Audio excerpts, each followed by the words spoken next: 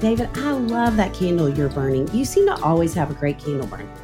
I am very aware of how a room smells. When you've spent over a decade with a 75-pound Labrador Retriever and 2 teenage boys, you start to worry that your house smells like the inside of a gym bag. I would imagine so. You know what I wish we'd had for the last decade? What?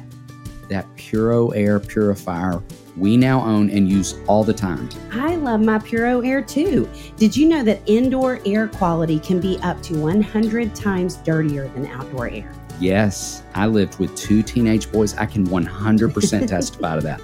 In 30 minutes, this device will remove allergens, dust, smoke, dander, and gases from the room. Gases from a preteen boy? I'm dreading when my nephews start making those gases. Just you wait. Thankfully, Puro Air uses a stronger type of filter called HEPA 14 that filters pollutants at a microscopic level and is backed by scientists from Harvard and MIT.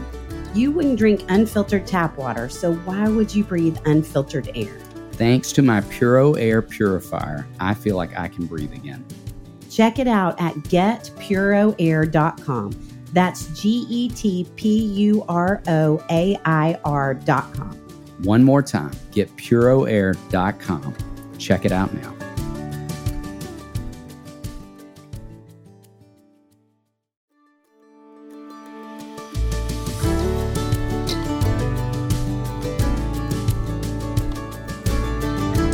Hey friends, welcome to the Raising Boys and Girls podcast. I'm Sissy Goff. And I'm David Thomas. And I'm Melissa Trevathan. And we're so glad you joined us for this conversation. Let's dive in.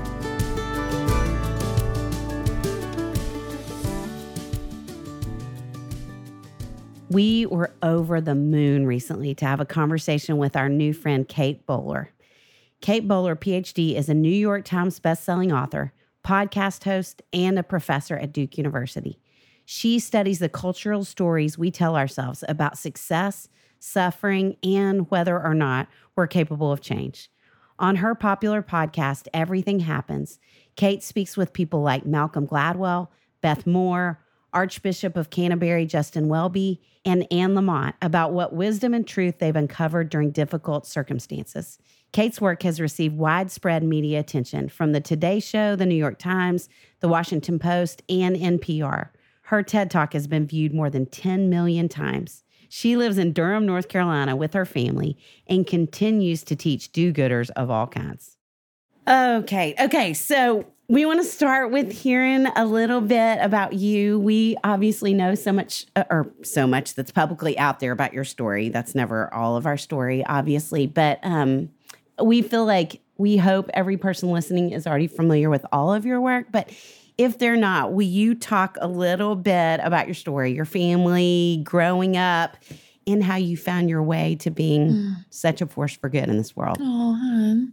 Well, sure. I'm from the middle of Canada, and both my parents are professors. And for some reason, along the way, I became obsessed with the idea that academia and just like studying, especially church history and religious thought, was going to be the plan for my life. And every time you make an amazing singular plan, it always works out. And that's the end of that story. So, never mind. So I spent my 20s interviewing televangelists, which is just a wonderful way to really waste your youth. And I was trying to make sense of the idea that that what God really wants for all of us is fundamentally just to make us happy. And that God wants to make us happy and also bonus healthy and wealthy, and that this was a story about the prosperity gospel. And everyone thought the story was either like a ridiculous caricature, like, oh, I can't believe they think that, or had like a secret hope that was maybe entirely true. And so I wanted to write the first history of this idea in, I thought, an honest but compassionate way. But I never thought that I was in any way the kind of person. I grew up Mennonite, so we love suffering, just being a gentle bummer and making furniture is kind of our main thing. So don't take that away from us.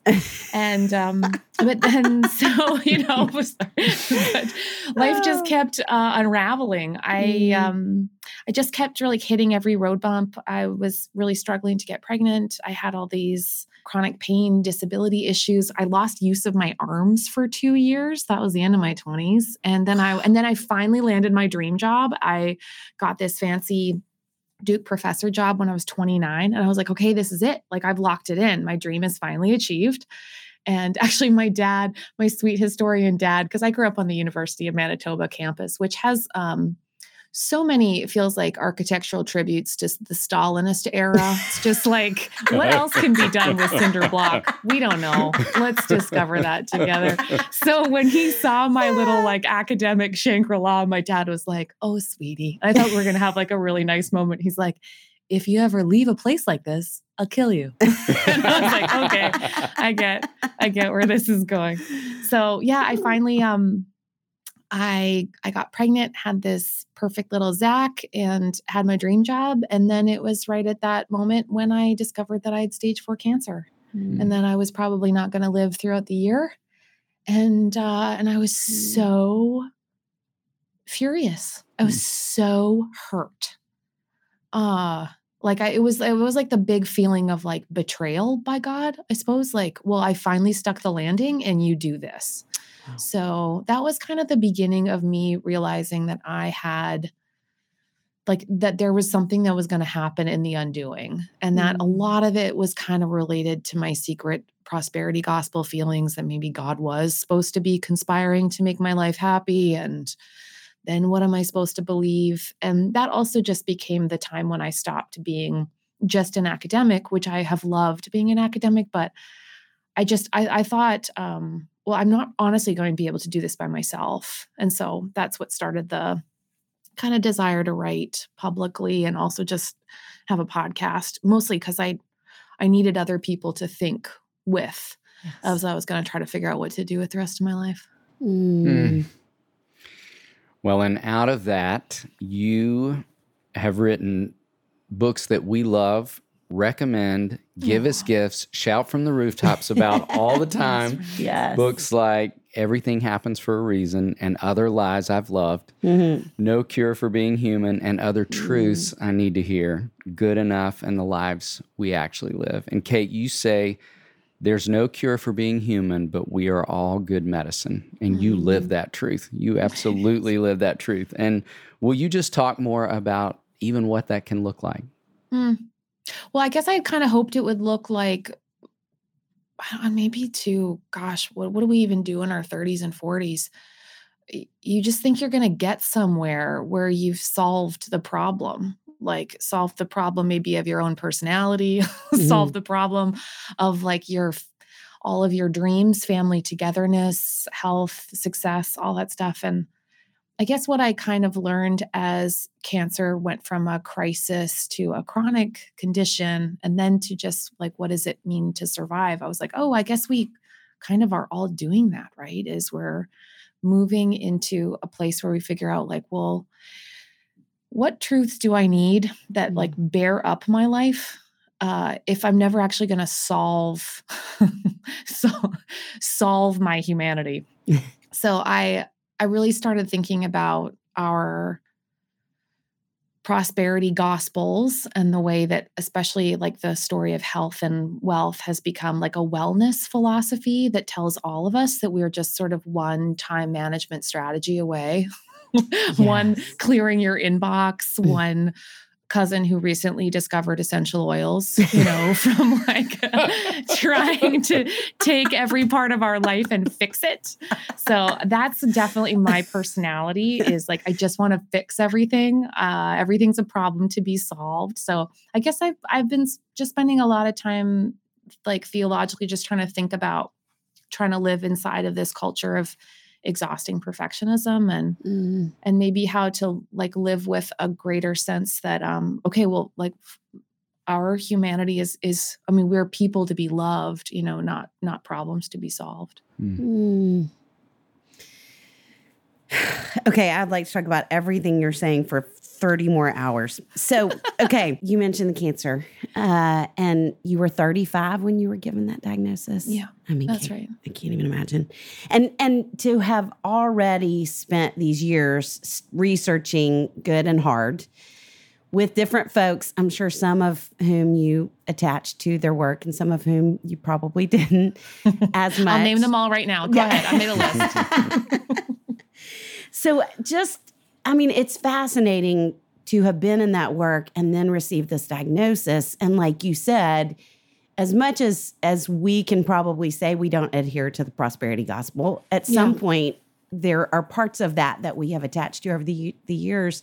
How has that impacted your perspective on good and on hard in our lives, on suffering in our lives?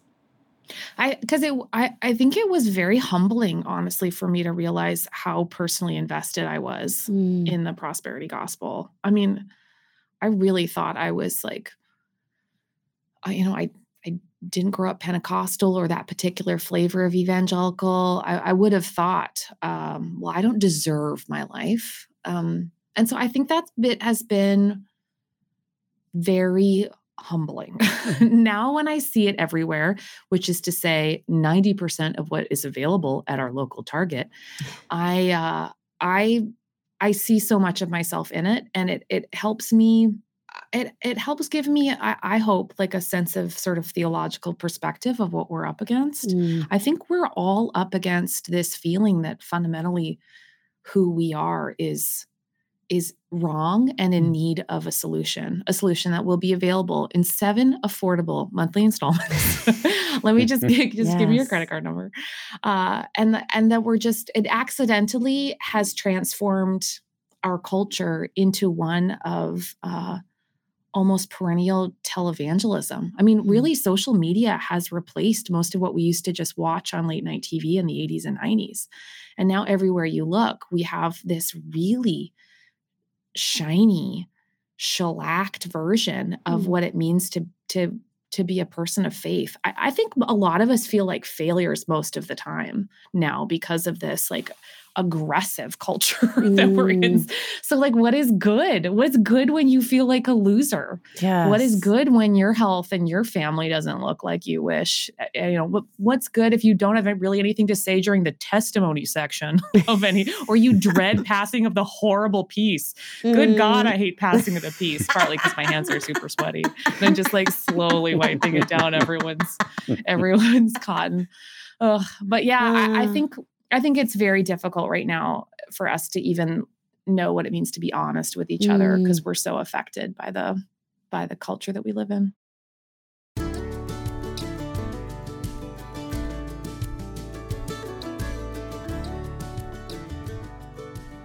You know, Sissy, we are always looking for resources that help teach kids and remind them the truth about how special they are. We sure are. And I know the ones you're about to tell our listeners about. Y'all, our friend Annie F. Downs has a brand new kids book that needs to bump to the top of your list. You may know Annie from her podcast, That Sounds Fun, from the network we're on together, the That Sounds Fun Network, or from her books for grown-ups. Or her first kids book, What Sounds Fun to You, that I read with Henry all the time. But we wanted to be sure that you knew about this adorable new addition to her catalog. It's called So Happy to Know You. The heart of this amazing picture book is to help your children learn early and often that being exactly who they are is the greatest gift. It's full of delightful illustrations and some alphabet fun too. An A to Z look at all the special character qualities that can show our kids some of the amazing ways God created them. With her always Annie magic, this book will teach the kids in your life to treasure how God made them special, rather than trying to fit into others' expectations of them. Of course, because it's Annie. We need a copy for every office here at Daystar. This is a message all kids and honestly grown-ups need, right? Yes. So Happy to Know You is out now, and you want to grab a copy wherever you like to buy books. Don't miss this chance to tell the kids in your life just how special they are with So Happy to Know You by our dear friend Annie F. Downs. Available on Amazon and wherever books are sold.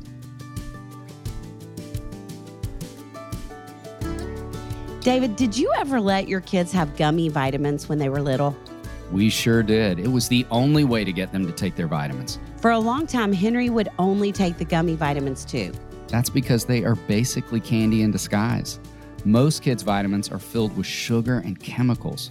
Well, we didn't want him having all that junk. Vitamins are supposed to be good for you. That's why I'm so glad we found Hiya Kids Vitamins. Hiya is made with 0 sugar and 0 gummy junk. Hiya was formulated with the help of nutritional experts to include a blend of 12 organic fruits and veggies and 15 essential vitamins and minerals, essential for supporting immunity, energy, brain function, mood, concentration, basically all the things we see kids for in our office. Yes, it's amazing that a little chewable vitamin can help support all these areas of development for kids. But of course, we know kids don't really care about all that health stuff. Henry's favorite thing about Hiya is still the customizable jar that came with his first order.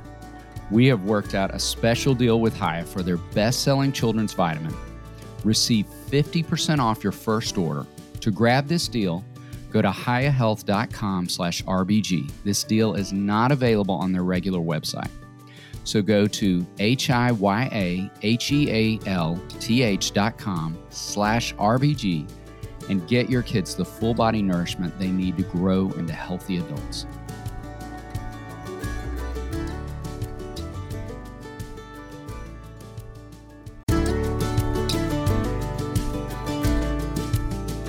David, did you get your taxes finished?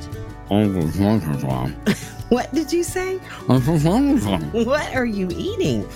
Okay, I am obsessed with these new Chipotle barbecue kettle chips. Will you share? I would have, but they are all gone. Where'd you get them? Thrive Market. How much do we love Thrive Market? I could record an entire podcast about that topic. You know who else loves Thrive Market? Patches. She loves the surf and turf meaty littles from the Honest Kitchen. I love that Patches has a surf and turf situation going on.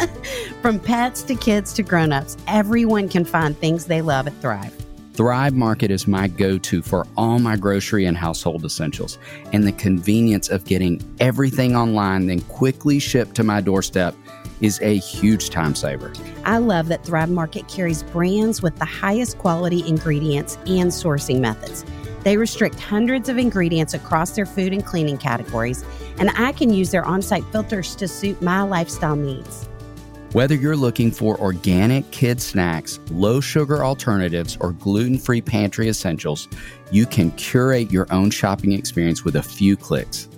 And as a Thrive Market member, I save money on every single grocery order. On average, I save over 30% each time. They even have a deals page that changes daily and always has some of my favorite brands. David, how much did you save on your last order? I saved $32. I saved over $12.67. How much did Patches save? A lot. She's ordering more than I am. You got me hooked on ordering frozen foods. I got salmon, bacon, and pork this month. Something else I love is when you join Thrive Market, you are also helping a family in need with their 1-for-1 membership matching program. You join, they give. I love that too. Save time and money and shop Thrive Market today. Go to thrivemarket.com/RBG for 30% off your first order plus a free $60 gift. That's THRIVE market.com/RBG. thrivemarket.com/RBG.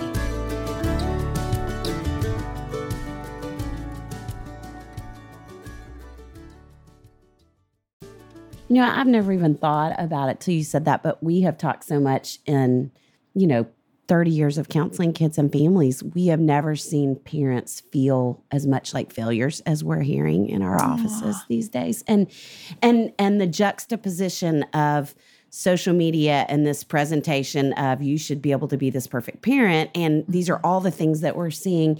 And the awareness and the drive in some ways towards more vulnerability and honesty, the two things coming together, I would think here we are opening up about our failures, but then the opposite in front of us is in front of us all the time. So I would think that's even driving some of the feeling of I'm just not there when we sure all three want you to hear us saying, if you're listening, no one's there.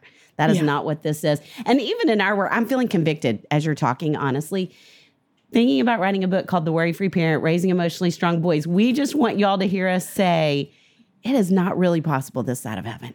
But it's what we're moving towards, and it's what we can experience under this banner of who God is, but only because of him, not because of anything inside of us or the work that we're doing, because that's not the end of this work until we get to heaven. I bet you guys see so much therapeutic prosperity gospel, because I know that I see a lot of people leaning toward a story of like, well, if I just get to perfect emotional self-management, and have the that's 5 what tools. Happiness. Right. Yeah.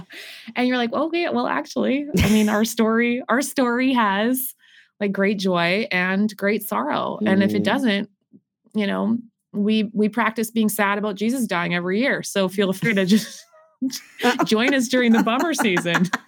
If that lower range of emotion is not attractive to you, we'll bring it up.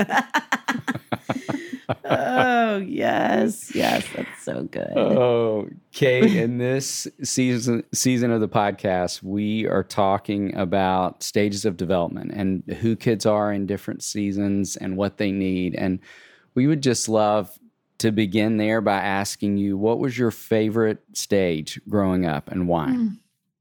Oh, that's so fun. I guess, no. I'm going to give you my horrible answer. I'm going to give you my horrible answer. This is because this checks out now. But it was, I went through this horrible, wonderful 2.5-year period where I read every book about the Holocaust. And it turns out that I know a lot of girls who go through the Holocaust stage. But it's the first time when I could go to a library and I could read about the problems in the world, and that it was like this big worldview opener. That it wasn't, because I had been through a very horse phase where I was just hoping that there was a horse named Artemis out there who was going to really understand my personality. But then I was like, wait a minute, there are serious sad books out there. Cut to 2.5 years later of like a montage of me crying. But I think what it did was it made me absolutely obsessed with the idea that there's that there are questions about the human condition there's not an answer to, that we will always struggle with. What is great evil, you know, personally and systemically? What is the value of community? Can we really save each other? Like, that was the first time I was like, oh my gosh, they let me have this for a library card. So yeah, that was Kate Bowler, ages 12 and 13. And she was very weepy. But I love that you're saying that. I mean, I can't tell you the amount of girls over the years that I have talked to through the horse phase of their life. So common. And I wouldn't say the Holocaust phase is as common across development. How dare you not say that is an official stage? But let me say that has to do with the next question we want to ask, because I think there are parts of your Holocaust phase, Kate, that very much are reflective of who you have become. And that you have become a person who is not afraid to walk with people towards suffering and to talk about it. And that really is, I mean, we're working on interviews for this new season, and we were talking about questions, and one of them really was, we would like to know moments when you look back on your life that you would say, oh, there's me. Oh, there nice. I am starting to emerge. And I didn't even realize that that's what was happening. And so obviously you said 1 or 2. The combination of the 2 is probably where it is. But what would you add to that? So interesting. Yeah, it's really funny also, just because especially with the pandemic, a lot of women have been experimenting with hair that gets longer and longer and longer. And I saw a friend the other day and she was like, yeah, I really feel like I'm riding the line between hot girl and horse girl with this braid. And I was like, please write that down immediately. No. My horse girl phase is never over. I think one of my, especially when because I see it in my son, this, and I was like, which superpower would do you wish you could have? And he's like, oh, I just wish I knew what everyone was thinking. And I remember feeling that too, is if I could just figure that out, I could, navigate this obstacle course, which is adolescence.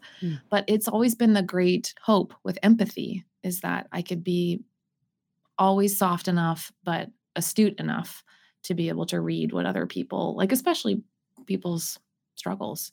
So I love that when I see, the horrible burden of empathy descend on children. When I'm like, oh, this is going to be a lifetime, a lifetime of learning to read and a willingness to be read. You mentioned your amazing son and thinking about the stages of development with him. What's been your favorite with him so far and why? He's in the pirate years right now where it's just like a gentle, it's like half order treasures. The world is full of treasures. And, but he's still, cause he's 9, just turning 10. He still has a face that's only one layer, which is so beautiful. And we make up stories all the time. And lately we've been making up stories about, because we were talking about attachment actually. And he's like, we're talking about why he loves his stuffies so much and why I always love stuffed animals. And he's like, Mom, do you think someone could fall in love with something if they just saw like a smiley face painted on the road? And I was like, oh, I bet. So now that's our new superhero, is someone who the second they see a smiley face, they're so in love. And I just love that. But he's, they're trying to figure out who is theirs, who cares about them. The world is getting a little bit bigger, but not so big, but still a lot of stuffies. Yeah, right now is my favorite stage, really. He's so into, he didn't want to go to school today. And I was like, oh, sweetie, like, okay, well, what kind of job do you want to get if you don't want to go to school? He's like, I'll be an archaeologist. I'm like, sorry, buddy, you need more than 3rd grade for that. You better get in there. What would you say has been the hardest stage so far and why? To be honest, all of his stages, I've mostly just mapped onto my experience of of figuring out how to be his mom when I was sick. So when he was very little, and I have like such an obsessive, intense desire not to miss anything that I've been in every stage. I've been so grateful to clear the hurdle of like, oh my gosh, she's getting older. I'm getting older. We're getting older. And the panic of that is going away, but the intensity about it really hasn't. So when he was little, I was just obsessed with him getting memories so that he could remember me. And then, it's been a kind of, his development has mostly also been me trying to figure out what does it mean to be a mom that's not fully well for a lot of the young stuff. It was especially hard when I was like, I had to wear a chemotherapy pack and like I couldn't be as like rough with him. So I did a lot of like sock puppets, a lot of puppetry during those years.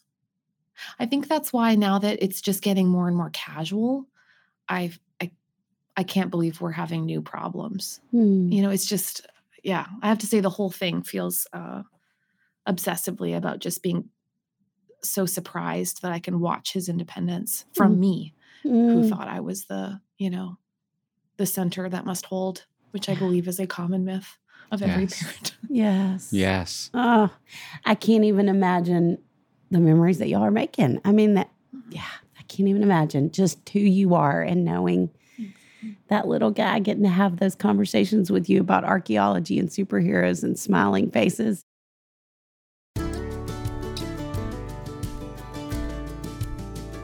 Sissy, how is Henry liking school this year? Oh, he loves it so much. But you know what? I can tell that sitting and paying attention all day can be hard at his age. So when he comes over to my house, I love breaking out our KiwiCo boxes so he can practice hands-on learning and creativity. That is what I love about KiwiCo. Whether it's about science or sensory play, games or geography, every crate designed by their team of experts inspires excitement, curiosity, and moments of discovery. Exactly. And kids need that kind of learning. Right now, we're really into Atlas Create, where kids can learn about the world. Henry made a globe and learned all about the continents. What an amazing way to open kids' eyes to different places and cultures. Yes, KiwiCo delivers seriously fun, hands-on projects that inspire a lifelong love for learning. And KiwiCo has crates for kids of all ages, from infants and preschoolers to teens and beyond. If you're new to KiwiCo, it's a super cool subscription for your kids that offers fun and enriching science and art projects, encouraging them to get outside, explore, and stay off their screens. and there's no long-term commitment. You can pause or cancel anytime. KiwiCo has been creating awesome family experiences for the last 10 years with over 40 million crates delivered and over 20,000 five-star reviews. Redefine learning with play. Explore hands-on projects that build creative confidence with KiwiCo. Right now, get 50% off your first month plus free shipping on any crate line at kiwico.com/RBG. That's 50% off your first month at kiwico.com/RBG. You know, David, fall is all about the back to school and back to routine checklist, and one task on that list should be securing your family's financial future, starting with life insurance. That's true. I remember worrying about that when my kids were young. That's why I'm so happy to tell parents about Fabric by Gerber Life. Fabric by Gerber Life makes it quick, easy, and affordable to protect your family so you can get back to enjoying life. Fabric was designed by parents for parents to help you get a high-quality, surprisingly affordable term life insurance policy in less than 10 minutes. Fabric has flexible policies that fit your family and your budget, with quality policies like $1 million in coverage for less than $1 a day. You could go from start to covered in less than 10 minutes with no health exam required. Not sure if life insurance is right for you? Take Fabric's quick 60-second quiz to find out. There's no risk to apply. They have a 30-day money-back guarantee, and you can cancel at any time. Fabric has partnered with Gerber Life, trusted by millions of families like yours for over 50 years. Join the thousands of parents who trust Fabric to protect their family. Apply today in just minutes at meetfabric.com/RBG. That's meetfabric.com/RBG, MEET, fabric.com/RBG. Policies issued by Western Southern Life Assurance Company. Not available in certain states. Prices subject to underwriting and health questions. Kate, when you reflect on that particularly hard season, is there anything that you wish someone had said to you? Mm-hmm. Or maybe something that someone did say to you that really stayed with you as you think back on that season? Well, I learned something that I didn't really want to learn when I had to open my house up to everybody because I had such a round robin of people visiting and so much sort of health chaos, is having everybody there all the time really did change my parenting because I couldn't be I wasn't going to be the intermediary between him and everybody else. I was going to have to allow a lot of people to parent him. And that was very uncomfortable for me at first because I'm obsessed with him and he smelled like cookies. And I was like, get away from my marshmallow, But watching how quickly he developed like really, really healthy trust for other people and loves their routines and their little habits. I mean, like still my parents talk with him on Skype almost every night and just listening to them have their own adorable little habits. I wouldn't have picked any of it, but the idea that I'm not an island has become central to how I hope I will continue to raise him. Is like, all right, your kid is a group project, whether you like it or not. So may as well kind of settle into which people you can really trust to supplement the parts that you can't or won't always provide. What wise words. Oh my goodness. That couldn't be more true. That. Yeah. Thank you. Yeah. Well, so we would love to know some of your favorite parenting advice you've ever heard along the way. I feel like you have given people lots of their favorite parenting advice just in this conversation, but what would you say is something that has taken root inside of you that someone said to you? I guess I love it. I learned from my old Mennonite church growing up had some wonderful group parenting. And so I developed a couple little habits I took from watching this sweet little church of Mennonite misfits. But one, Mr. Litz was abundantly formal with all of his daughters in a way that bestowed great dignity on them at all times. And it made me laugh but being overly formal with children, like It's like, I do it all the time and I love seeing it in other people, but treating their little lives like there's a great ceremony is needed. Hello, Miss Rachel. Thank you so much for bestowing your presence upon us. Because like every little kid, if they feel like they're somehow on your level, they're just like the stories, so I find I do it at the pool. I do it like, oh, hello, Mr. Trevor. I like treating them like they're tiny royalty. It makes me laugh and it makes them laugh. But yeah, great formality, I think, because their brains are wonderful. And then I'll find little treasures. My friend, Catherine, is the person I co-parent with the most. And I've learned so much from her about graduated independence. She's constantly making like a scavenger hunt and then sending her kids off to help them learn independence. I do not want my child to learn. And I have to say, watching other people not activate their giant fear response has been really important for me because I have like hyper anticipatory, let me just put every Band-Aid on in advance kind of attitude. So letting her kids not need her has been such an inspiration. So yeah, mine is being obsessed with the idea that underneath in their skulls is a great, incredible story. And so I'm very good at getting to know like a kid's very strange habits. And she's wonderful at like setting them off on an adventure that I don't plan on them having. And somewhere in there, I think is probably my greatest, the greatest description of whatever it is I'm doing. Okay, we like to move from parenting to food. We somehow find our way there in every episode. And a few questions we'd love to ask you that are food related. First would be, what family meal would you say defined your growing up, or what meal will likely define your son's growing up? Well, I would say that the three of us didn't exactly grow up during the great culinary renaissance we are now experiencing. So the meal of my childhood was a thing my dad invented, quote unquote, called hamburger soup goop, which was like a whole can of vegetable soup and then ground beef. And I think ketchup on top. And that was Tuesday through Thursday. And it was the era. It was the canned era. But that is the unbelievably, hilariously low rent approach that I breakfast for dinner. Great. That's the everyone's going to be okay attitude toward food. So yeah, hamburger soup goop changed my life. And I think most of the food that we do now that he'll remember is we go camping a lot. So there's just a world of pancakes. It's also the 2-ingredient box mix. There you go. Wonderful. Okay, well, we talk a lot about tacos on this podcast as well, and we love to know what's your favorite. My favorite taco? Your favorite taco.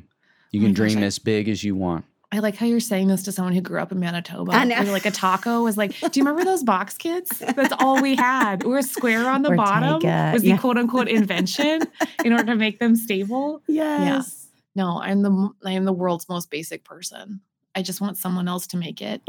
And if anyone puts anything adventurous on there, I'm just like, take me there. Take me there. I don't deserve it, but I want to go. Ah, that's so good. Well, we're going to be kind of near you. How far is Charlotte from you? 2.5 hours. Oh, that's not near you. I was going to say you could give us a taco recommendation, but that's too far. I only know the meatballs at the local IKEA, should you choose to meander over that way. That sounds wonderful. Oh, I mean, I would like to come up with 10 more questions just to keep you on the call with us. You guys, I so appreciate you. You're like fonts of compassion. And I'm just so grateful for your ministry. You make people kinder, all of us. We are you do the same. Yes, you make us kinder and deeper and more thoughtful and reflective and so many different things. And you are every bit as lovely and delightful as we knew you would be. Yes, you are. In person. You should know, though, that when I go home, it's your podcast I see on my friends' iPhones, and it makes me feel cool right now. So I'm going to bring that up. So accurate. Sweet. Accurate. So True kind. story. You come highly recommended. That's by very Carolyn from home. Well, that's Thank you for giving us this time. Oh my gosh, It's been a guys. joy to be in your Let's company. do it again. Yes, Thank you. We'd love anytime. Thank you. Okay. And Well, if come you on make by. your way to Nashville, I will. we That'd would be love fun. to hang out with you. Yes. I love that.